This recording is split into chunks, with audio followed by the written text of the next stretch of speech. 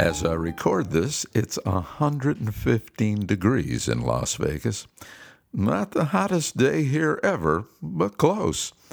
However, around the country, record highs are being set this summer, a good time to discuss how dangerous the sun can be.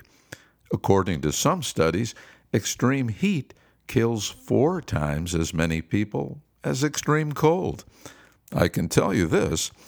Many years ago, I foolishly dozed off in the noonday Vegas summer sun.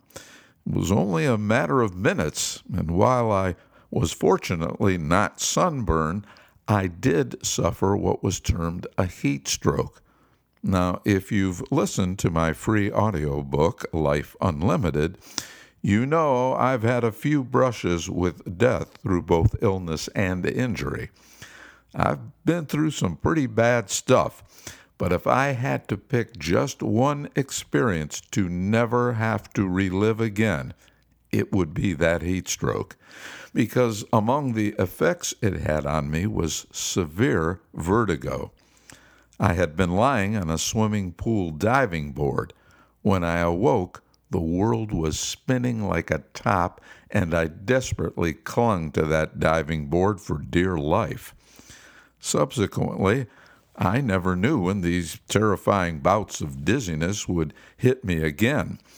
Obviously, you can't drive. I lived in mortal terror of the next attack. Happily, I was eventually given a homeopathic that eliminated the vertigo within a couple of days. However, for years thereafter, my tolerance for heat was greatly diminished. I came to believe the famous Oscar Wilde quote, "Only mad dogs and Englishmen go out in the noonday sun." We also, of course, know with a reduced ozone layer in our atmosphere that sun has become more problematic for inducing skin cancers. As a result, many people have become sunophobic, if you will, which brings me to another famous quote, this one dating back to ancient Greece. All things in moderation. Yes, the sun can be deadly, but it can also be of great benefit. Let's not forget, if the sun ceased to exist, soon all life on earth would follow suit. Its rays in humans foster the production of vitamin D, essential to a properly functioning immune system. We've all heard the expression, sunlight is the best disinfectant, and some of us remember when a form of a sun lamp was the accepted treatment for acne. Today, we see endless ads on TV for drugs to treat skin conditions. I can't help but wonder how many of those conditions could be cleared up by simply a better diet and some consistent sun exposure.